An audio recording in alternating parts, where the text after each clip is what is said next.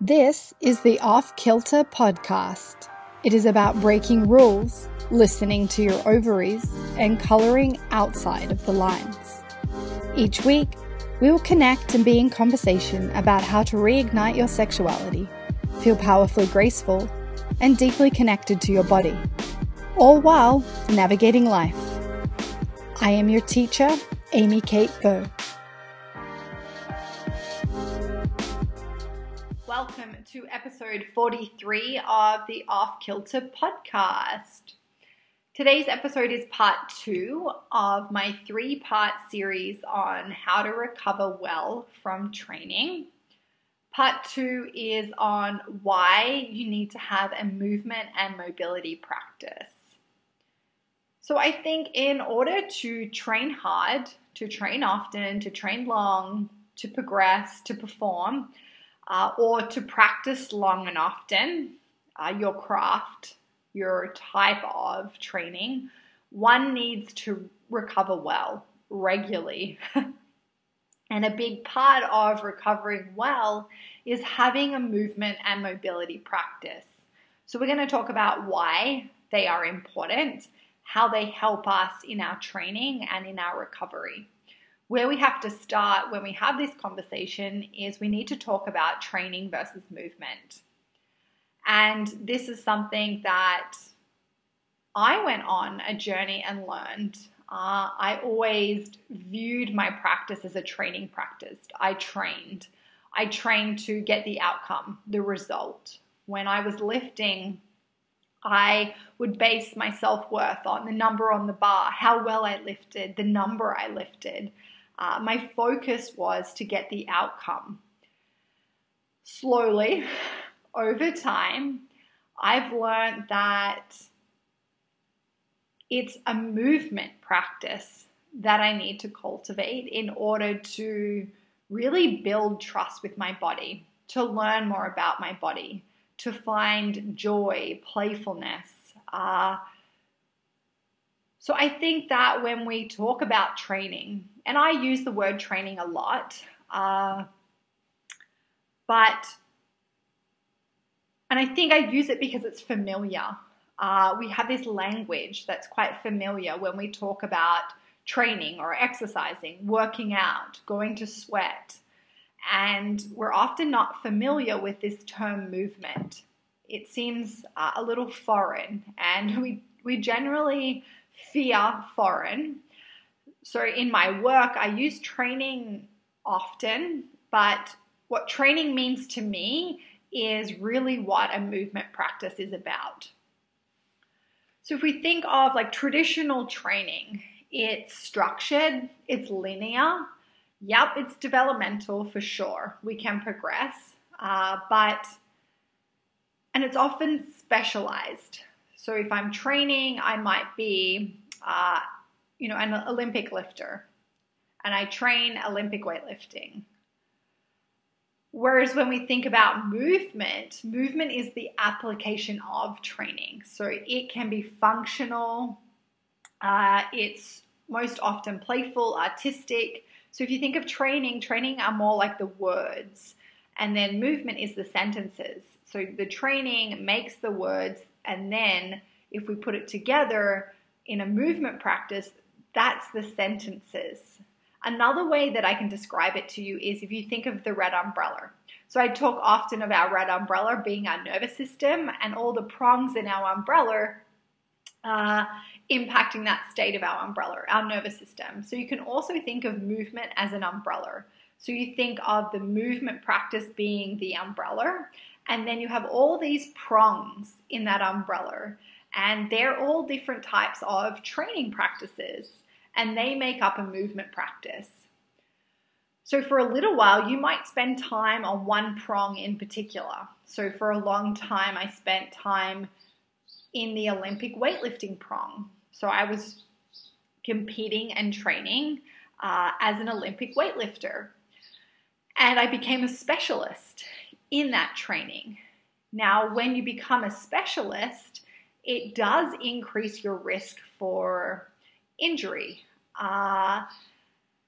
Olympic weightlifting is super hard on the body. It's very structured, it's very directional, it's very linear, and the load that goes through the body is a lot. So after a year or so of lifting, my coach started to implement a different type of training into my programming. And this type of training was more of a softness practice. So if you think of Olympic weightlifting as hard, now we wanted to cultivate a practice that was going to make sure that we were nurturing and nourishing my body. We were looking after it so it recovered well. So I started to develop a movement and mobility practice. And it was one session in the day, and then my second session was my weightlifting session. So this whole first session was around making sure that I had a strong, healthy spine, that I was working on any little injuries or niggles or restriction that I had in my body, that I was working on balancing my body, looking after my body, cultivating flexibility. And we'll dive into the difference between flexibility and mobility. But I had a mobility practice, and that whole session was around that, was making sure that I was moving my body differently to Olympic weightlifting. So if you're specializing in a certain prong, in a certain type of training, there is this risk of overuse. And we lose a lot of other ranges or ways of moving because we never explore them. So if you think of a movement practice, it's really exploring all of the prongs. Now, you don't have to explore them all at once, but I think it's definitely important to be a generalist and not a specialist. Yeah, for sure. Go and be a specialist at something because that's how you get good at it. We need to practice consistently. We need to show up. We need to do the work, and that will allow us to progress and develop within that training practice. But I think it's really important if we want to look after our body, we want to recover well, even if we are a specialist, an athlete in a certain sport or training practice, that we start to bring more of a movement practice in, maybe more of a softness practice. And I think the reason why is because it's definitely possible to overtrain. Ido Portal, who is the father of that movement umbrella, he has a great quote that I really love, and that is, "I haven't had a rest day since 1978. And I really love that because he has a movement practice, which means, yes, it's definitely possible to overtrain. So to overtrain Olympic weightlifting, strength training, running, but it's much more difficult to move too much. Actually, we don't move enough as humans. So when I have a movement practice and I have a mobility practice, and having a mobility practice helps us recover well. When we talk about having a mobility practice, we need to start with looking at flexibility and mobility. And they're not the same things. While they are often used interchangeably, flexibility is really simply a component of mobility. So if you think about the movement umbrella and training, or your particular type of training or sport is a prong of that movement umbrella, if we look at flexibility, it's simply a component of mobility. So flexibility is definitely a part of a movement practice, but there are so many other parts in a mobility practice. So flexibility refers to the range of motion in a given joint. So I can do the splits. I have a great range of motion. I have that range in my tissues, through my adductors, through my hamstrings, through my hips, my joints, my ligaments, my tendons.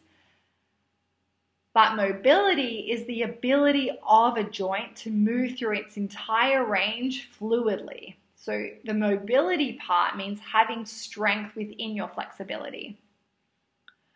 So when we are mobile, we can move into this position, so into the splits, with strength, control, stability. So I have the motor control to be able to do that.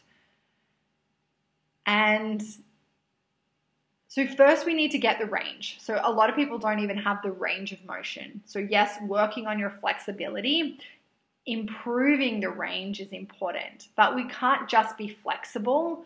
We need to have active flexibility. We need to be strong. We need to have control in that range. That's why we need to pair passive stretching or getting this range with loaded stretching, active stretching, weighted stretching to make sure that the example I can give you is that I have very flexible hamstrings, very flexible.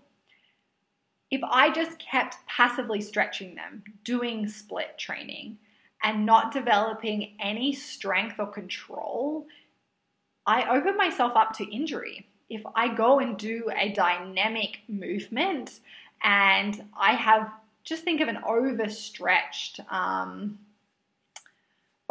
rubber band. Yeah, it loses its elasticity. It loses its ability to actually do its job. So if I've overstretched my tissue and I haven't developed stability and control, and then I go to do something, the best example I think I can give you is if I'm a yogi, my tissue is conditioned to hold very stable positions. So long holds, slow movement. And is that ideal for running or sprinting or jumping or lifting? No. So often I've seen yogis and dancers that are extremely flexible. Their tissue is conditioned to hold very stable positions, but they're not strong. They're not stable, and they definitely don't have the motor control when they're trying to do something that is more like running or jumping, more explosive. So when we have a mobility practice, we're working on this part. We're working on moving into this position, so into this range with stability and control. And then once we can do that, we need to get strong in that range. So basically that means that stretching needs to be alive. And what I mean by that is, yes, there is a place for passive stretching, but mostly we need to make stretching alive, which means it's active stretching. So there needs to be a stretch component, but then also an active component to build the stability and control and the strength in the tissue or the ligament or the joint or the tendon. So if I'm a weightlifter, I need to perform stretches that really mimic the input and the stimulus of weightlifting. So loaded and weighted stretches will give me this safe, strong, usable range of motion. As I said, if I'm a yogi, my tissue is conditioned to hold very stable positions. So yes, I have the range, but now I need to start working on the control and the stability within that range. Otherwise, I'm increasing my risk of injury.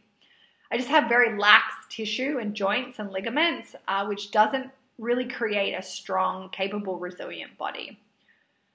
So if you think of weightlifters, they handle extreme loads while keeping a very strict movement path. So it's very up and down. And in order to look after their body, their joints, their tissues, their spine, and they really need to do active flexibility, active mobility work. So in order to grow that range of motion, we really need to have a similar input to affect change. But then we also need to have a movement practice that moves the body in very different ways. So think of being on the floor, doing more of contemporary dance or a flow or locomotion. We're loading the joints in different ranges. Having a mobility practice is super important if you want to build a strong, resilient, capable body.